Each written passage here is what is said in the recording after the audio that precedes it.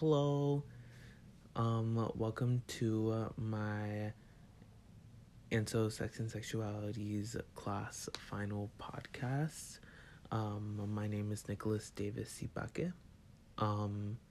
And to start off and preface the podcast, I wanted to say that the inspiration for this came out of my response to heartbreak and the rough dating field for gender divergent people, and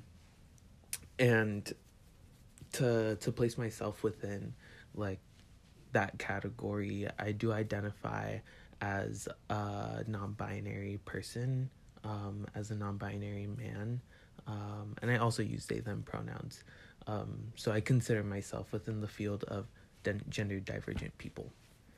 And the response to heartbreak and the response to the rough dating field is me trying to paint the logics behind the mistreatment of queer people, and especially queer femmes and trans feminine people, but to which I also identify as a feminine person. So since this podcast is very personal to me, and a lot of the inspiration came out of heartbreak, and dealing with the love life of a crazy college student, I thought it would also be a good idea to use a lot of the analyses that I took from this class, to find ways to understand joy and pleasure and the multiplicities within those, and how they could be found within the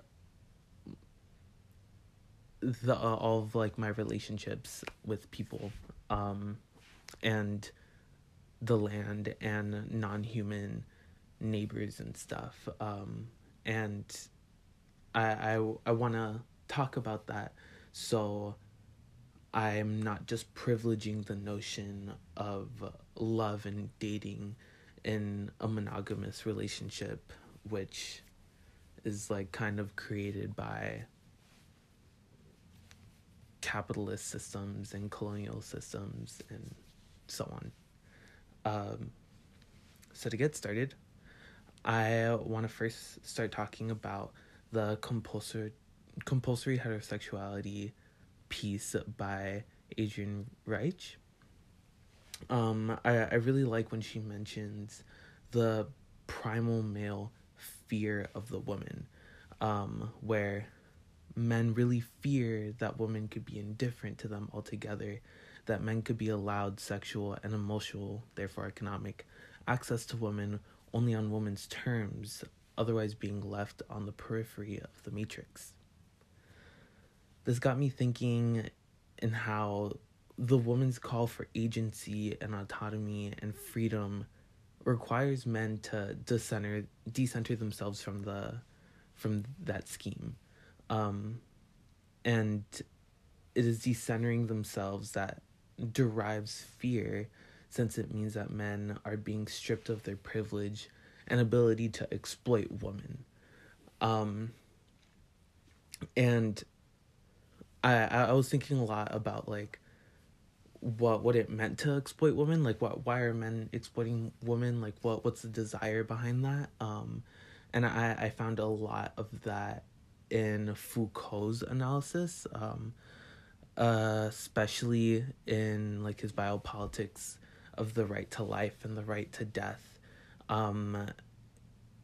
when he was describing the shift of power in human populations being governed by death, to them being governed by life, or what I got out of it, it was the construction of normalcy, building what it means to be the model human for whatever nation state or populist body that you're a part of. And in his analysis, shift of power relation, women are constructed and defined by the ability to reproduce, and are subjugated to surveillance by the state by the dogma that women are essential to keeping the nation state alive. And therefore, children who are produced by women are also essential to the state as a body of constituents that need training to fulfill the ideal normative person that's constructed by state-imposed definitions of personhood. So there was only really definition for like what woman is and for what child is, and I saw that there was a lack of definition for what man is or how race was involved within this whole perspective. So I was like, all right, okay, I could like see clearly that this is a white guy writing an analysis on sexuality, and he's privileging basically the multiplicity in the white male identity. So thank you, Foucault. But anyways,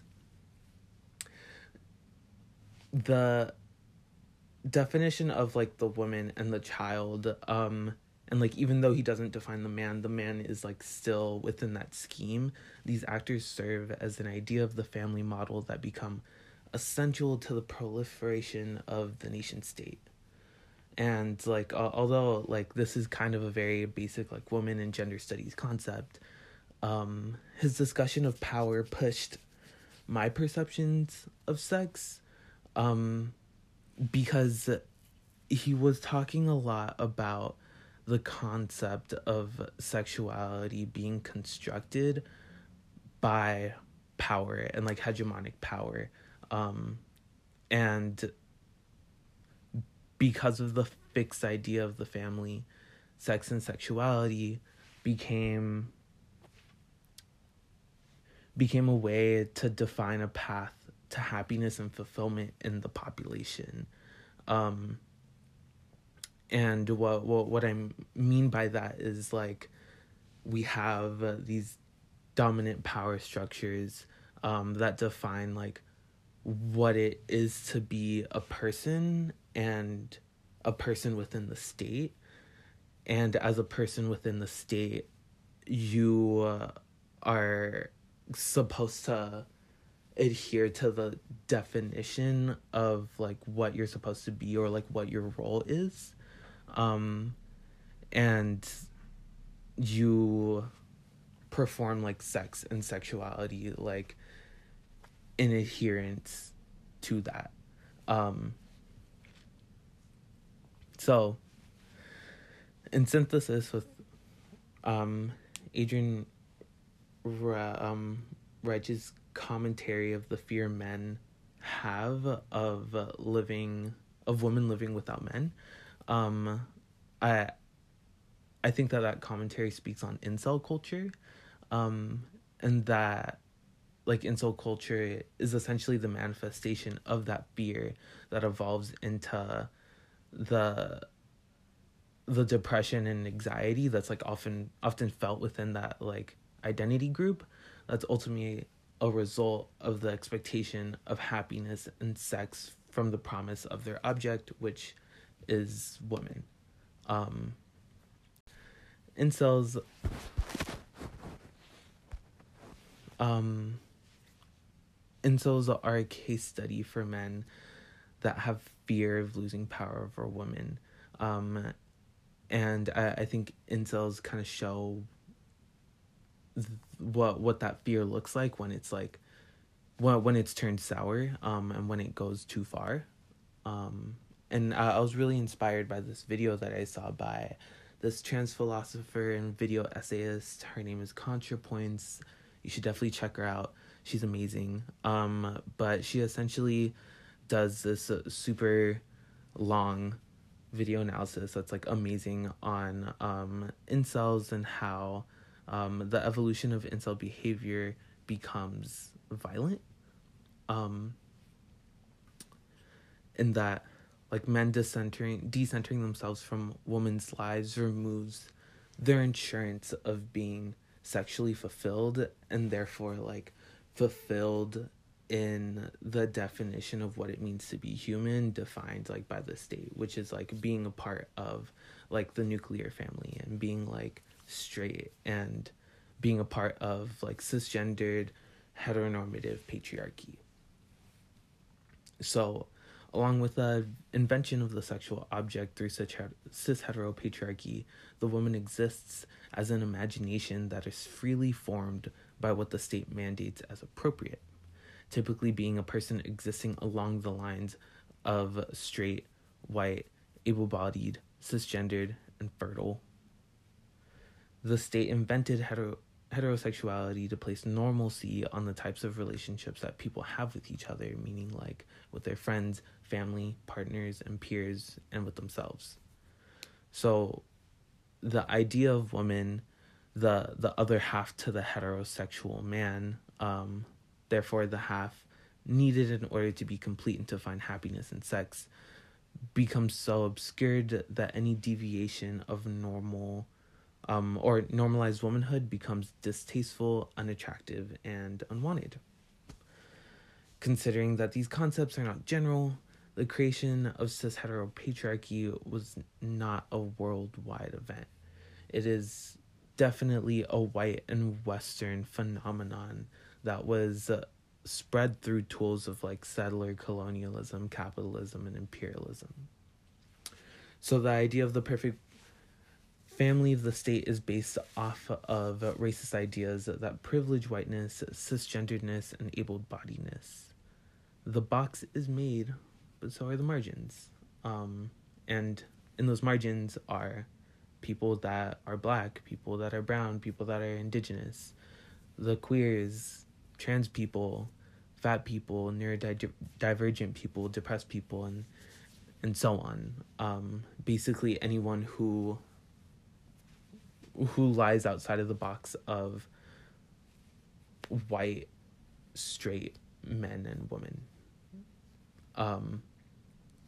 So what strikes me is that being someone who exists between the intersections of being feminine, gender nonconforming, assigned male at birth, and someone who desires masculine men, is that there are reasons for the realities of my dating and relationship life.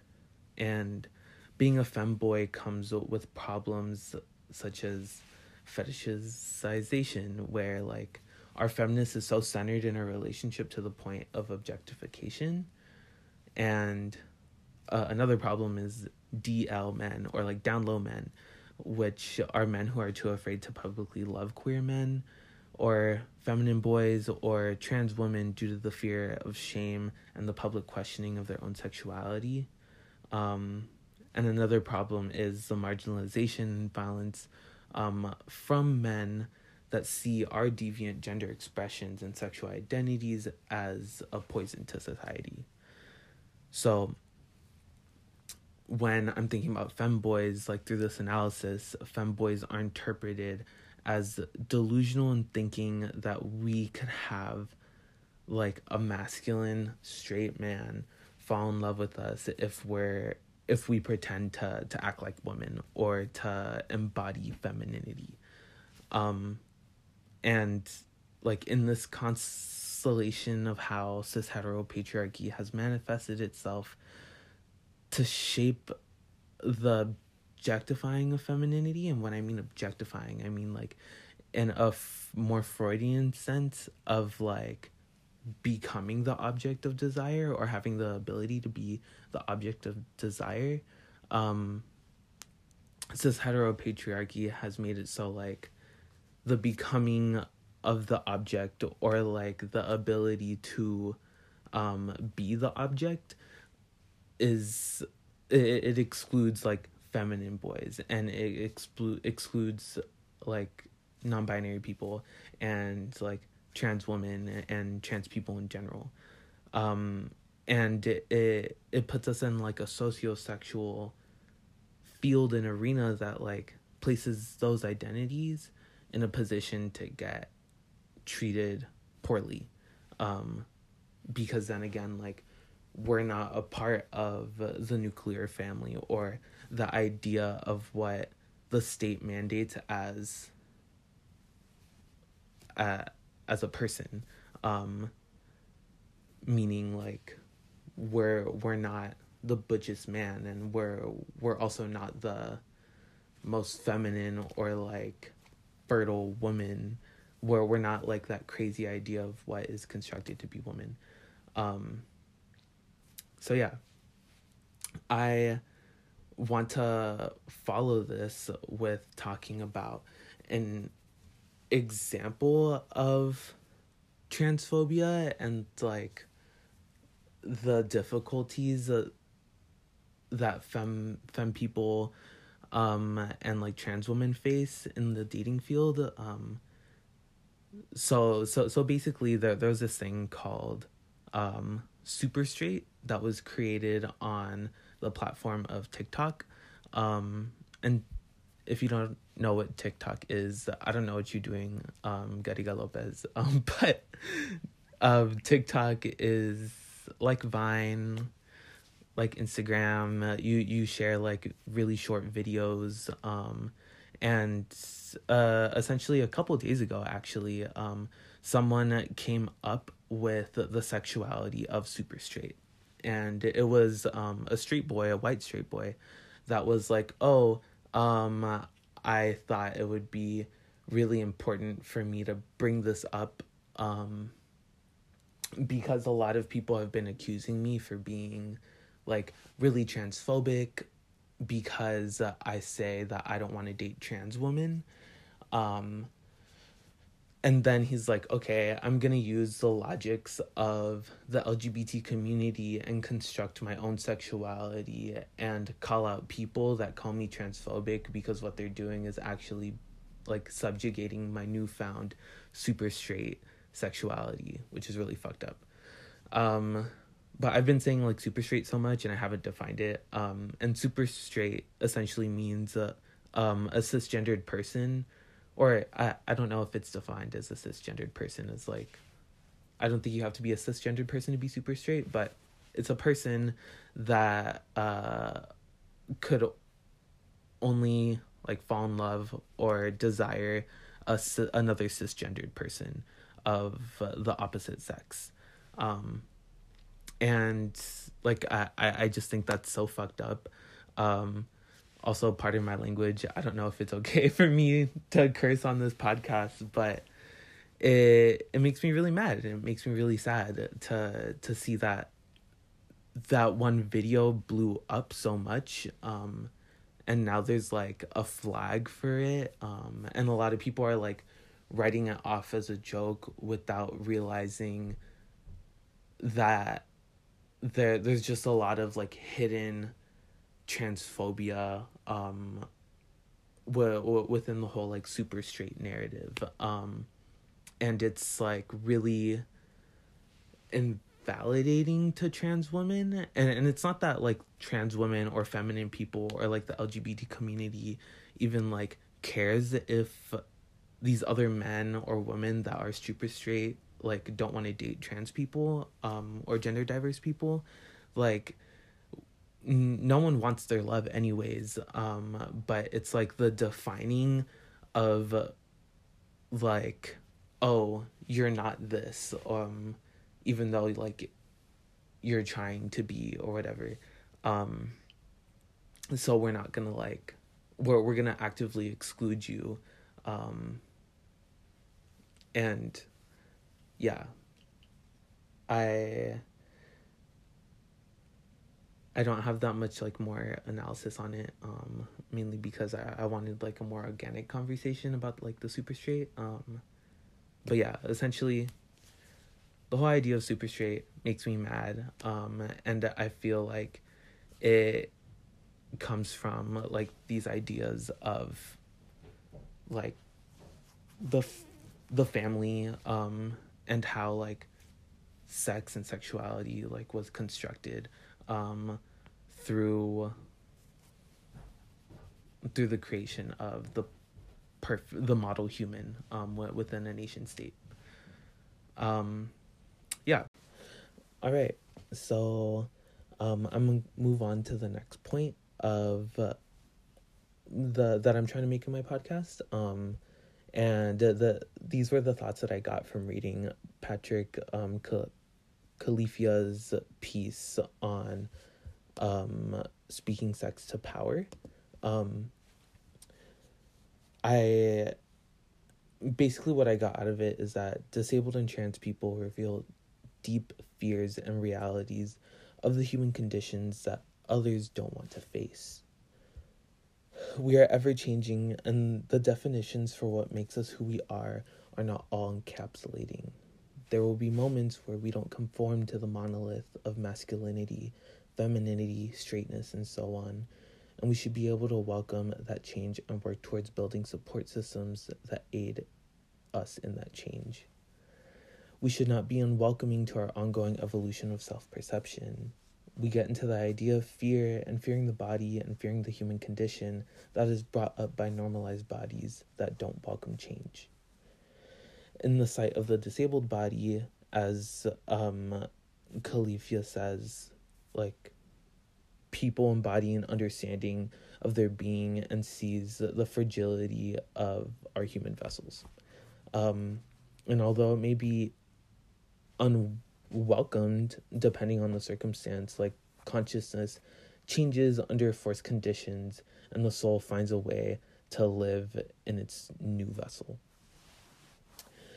It shows just how much we need to be more comfortable with becoming and changing and leaning into newness within our conditions, ability, feeling, desires, and so on.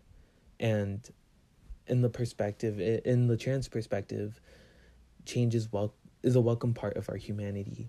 There's a desire to change and evolve into the form that suits one's self-perception. Not only fear, but anger is attached towards trans individuals and their ability to change and choose their role in the gendered arena of relationships. It's a shift from understanding who we're supposed to be to understanding that we have agency, and who we become is a reflection of how we interact and find ourselves within the spectrum of people that populate our communities. That is to say that our gender is tied to the land and the sexual fields that we surround ourselves with. And our gender is forever evolving and creating new meanings for itself. These perspectives and conversations that Califia brings furthered my understanding of desire and normalcy in my sexual being, to find that my identity is not fixed and I'm fluid. And that's not to say that I didn't already know that. And I've always been conscious of the fact that, like, my feelings about myself are going to change, and the way that my body is shaped is going to change, and the conditions that, like, define who I am now, like, will not be the same as they are later on in my life. However, I think I'm more in a position to welcome that change and to understand that, like, as a process of life. And I think I find more, like, appreciation and beauty in my trans body, essentially. Yeah. So I want to move on now from that point to talk about the Queer Ecologies paper. I really like that paper because it had me thinking about, like, our connection to nature and the battle of, like, humans separating themselves from what nature is. And I really like the story towards the end of that was talking about, like, this trans character that's by this creek.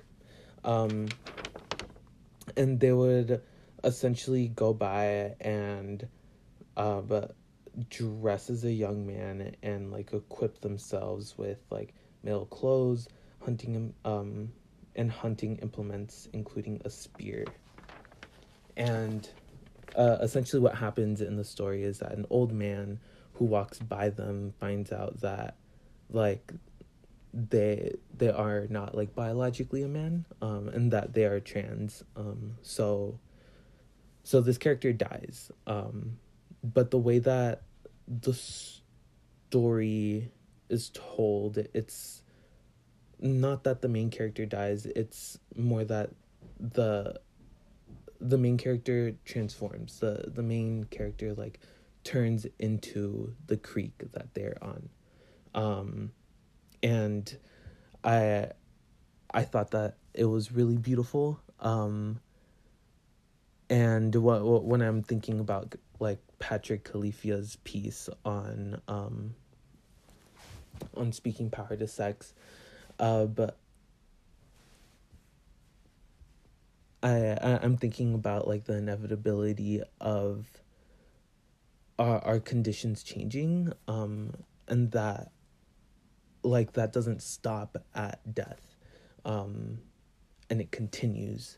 Like through death, we are still present, but in a different relationality to the land and to humans and to non-humans, and it's us like having that different relationality as like a dead being, that like then further gets changed.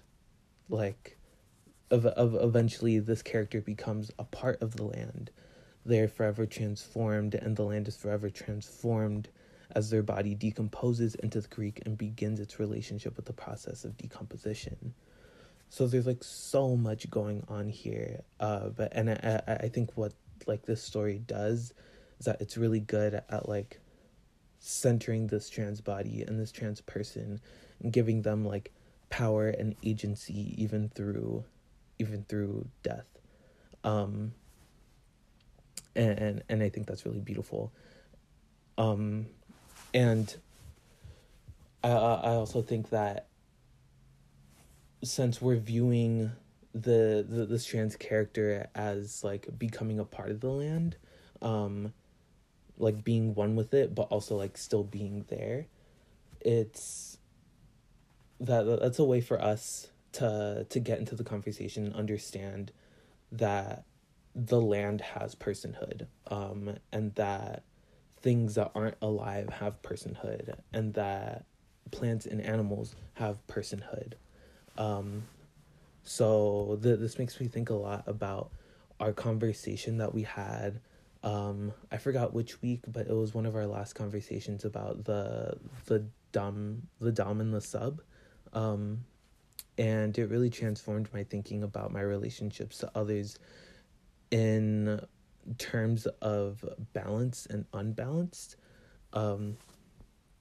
So like in the sexual scene of the dominant and the submissive, the dominant holds power over the sub, but in the frame of a balanced relationship, the sub holds power to consent to what's going on, to consent to the actions that like the dom is going to do, and to give permission to the dom to assert their power and sexuality.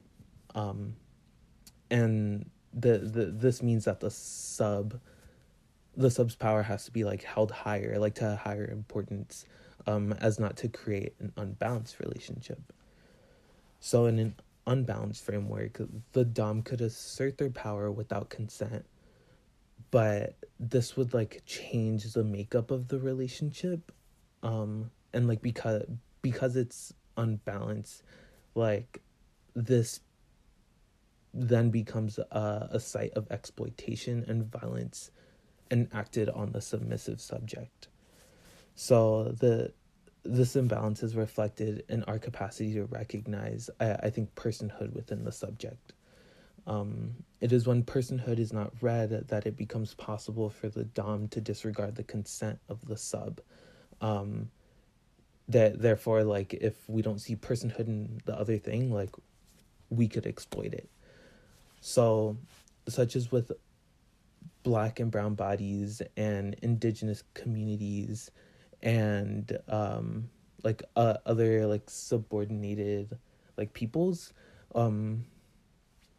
or oppressed peoples, dominant white settlers and imperialists have been like recorded to see like these identities, like especially brown and indigenous like identities, as below human and unable to inhabit personhood. And therefore, like, these doms, aka like the white settlers, they are able to inhibit the sympathy that comes with recognizing personhood. So then they go exploit all these black, brown, and indigenous people. And I think that the same logic can be applied to the land and non-human entities, and that we have a relationship with them.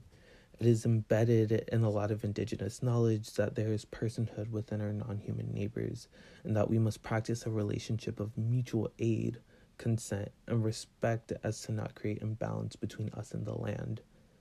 However, our current practices as colonized people have severed the relationship between humans and non-humans so greatly that there's no doubt that we have an unbalanced relationship with the land. We are in a position where it is essential to see how we exploit the land in both its physicality and in its spirit. And it's important for us to create new and repair relationships with non-human neighbors.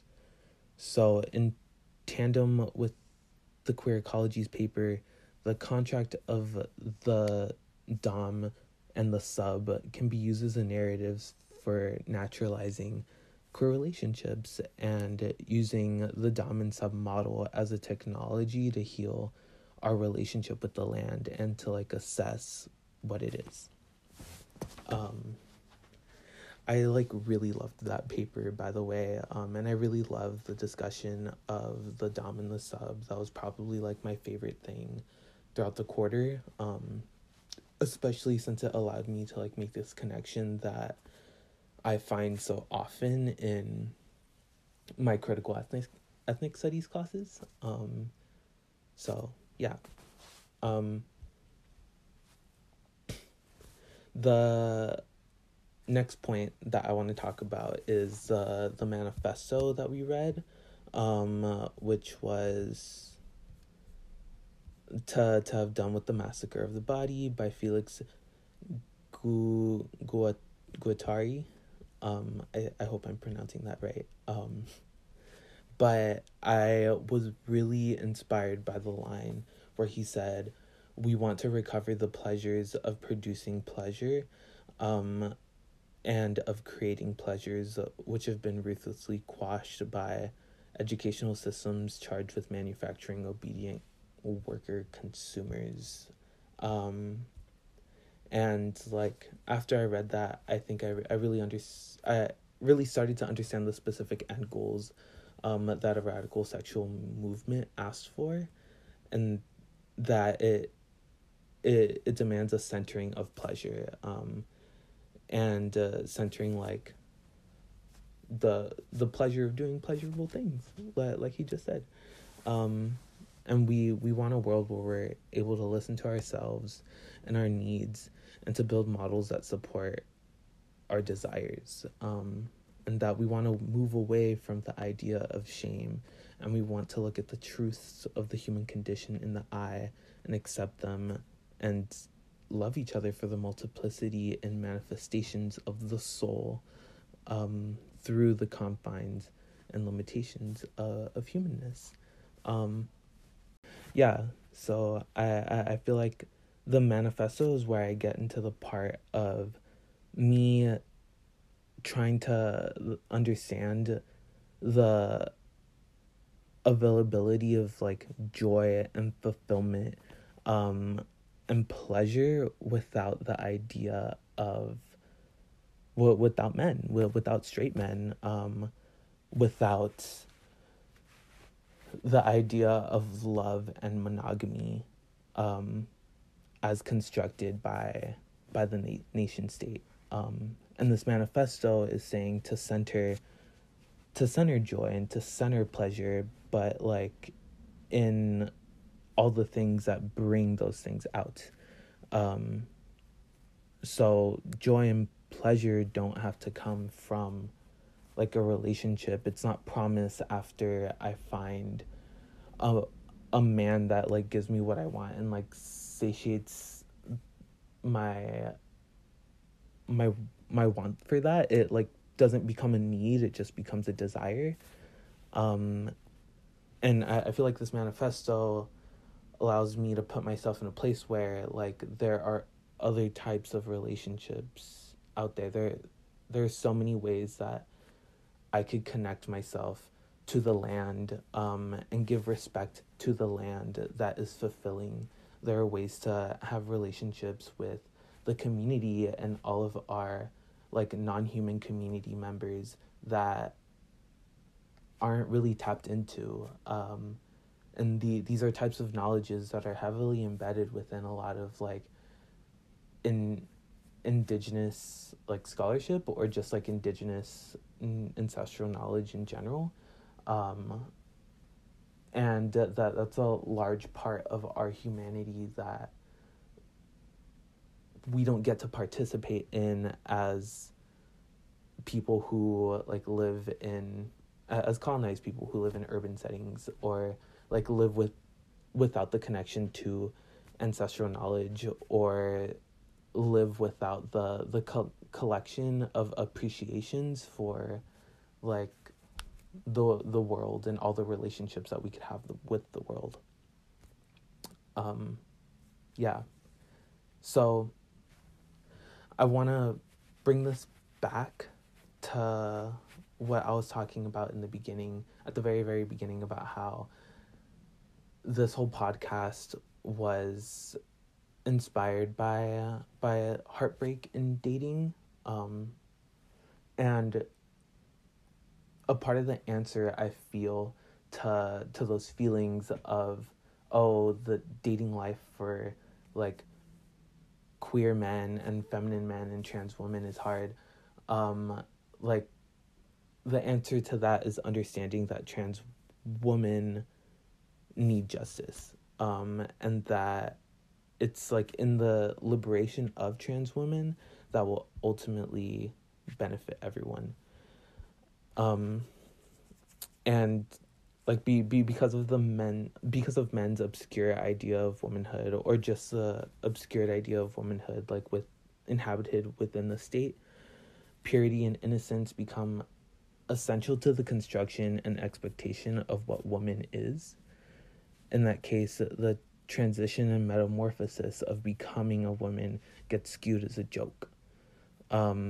It's incomprehensible that a person assigned male at birth can fit into a category of woman or in like relationship to the spectrum of like woman and femininity, because like also woman and femininity are like entangled within each other. So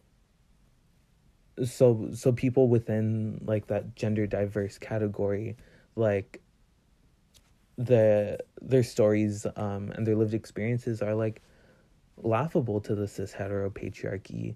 And like to see trans women as women like within that context like doesn't make sense, since like womanhood is being defined biologically and by the subordination that women have experienced because of their biological definition of. And this makes me think back to the Queer Ecologies paper when Nicole Seymour engages with Edward Abbey's book, the Monkey Wrench Gang, and he talks about like the realness of the Grand Canyon and like the raw, untampered nature of it, and like its opposition to culture with its artificial social costumes and constructed landscapes. And I really agreed with Seymour when they were talking about how Edward Abbey basically screams like, I'm a transphobic white man within that whole narrative, because not only is he trying to make the narrative of trans women say that, like, oh, they're artificial, they're constructed, and it's like not like he doesn't highlight the beauty in that, like the framework and context is to like be opposed to that and like essentially be transphobic to that. So I really agree with say more on that, and I also feel like he has no critical consciousness of the land and like the relationality to the land, because he supports the active separation of personhood from the land, and he doesn't have acknowledgement of the agency that all aspects of the land have, including all of its non-human neighbors, such as like the land, the river, the rocks, and like all those things all have like consciousness together to be able to like build themselves and construct themselves. But like since he doesn't attach personhood to that, that in his head it's like raw, it's like untouched, it's natural, and that's what makes it beautiful, and that's what separates that's what separates change in a natural sense and like change in a trans sense, which he was kind of talking about in the paper. So like through his thinking, I feel that like the whole thing that Patrick Khalifa was talking about, is that the fear of transformation is revealed, and he has very unwelcoming arms to self authorship. Where's the account for the pleasure in creation? If all knowledge and rules and ideas are constructed, we should be finding beauty in the active, critical, and creative process of making our own reality.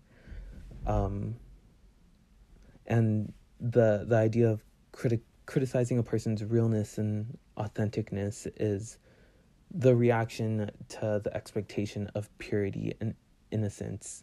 And that makes me think about the way that trans women are treated, and trans women like aren't loved and are often disrespected because they are seen as constructed. They are not seen as natural or real or authentic, and they're seen as like deviating from like the pureness and innocence of what like being a woman is, because in the narrative of like the transphobic consciousness, like this is a man that became a woman, so this is a tainted woman that like used to be a man, which is stupid and transphobic.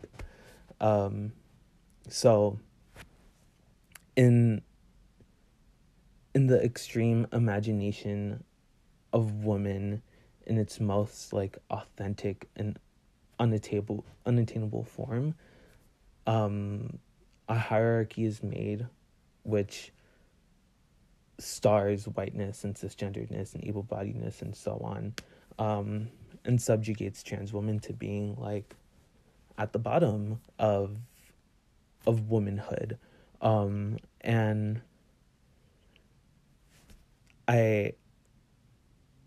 thinking about all this, I also wanted to include in this podcast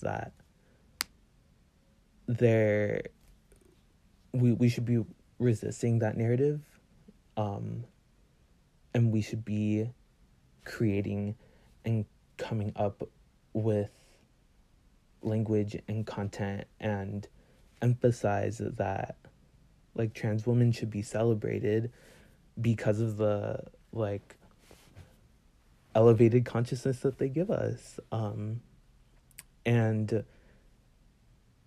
the elevated consciousness comes from like the ability to welcome their evolution in their gender identity and in their self-perception, and like changing what they themselves define themselves as to have that fit who they actually are.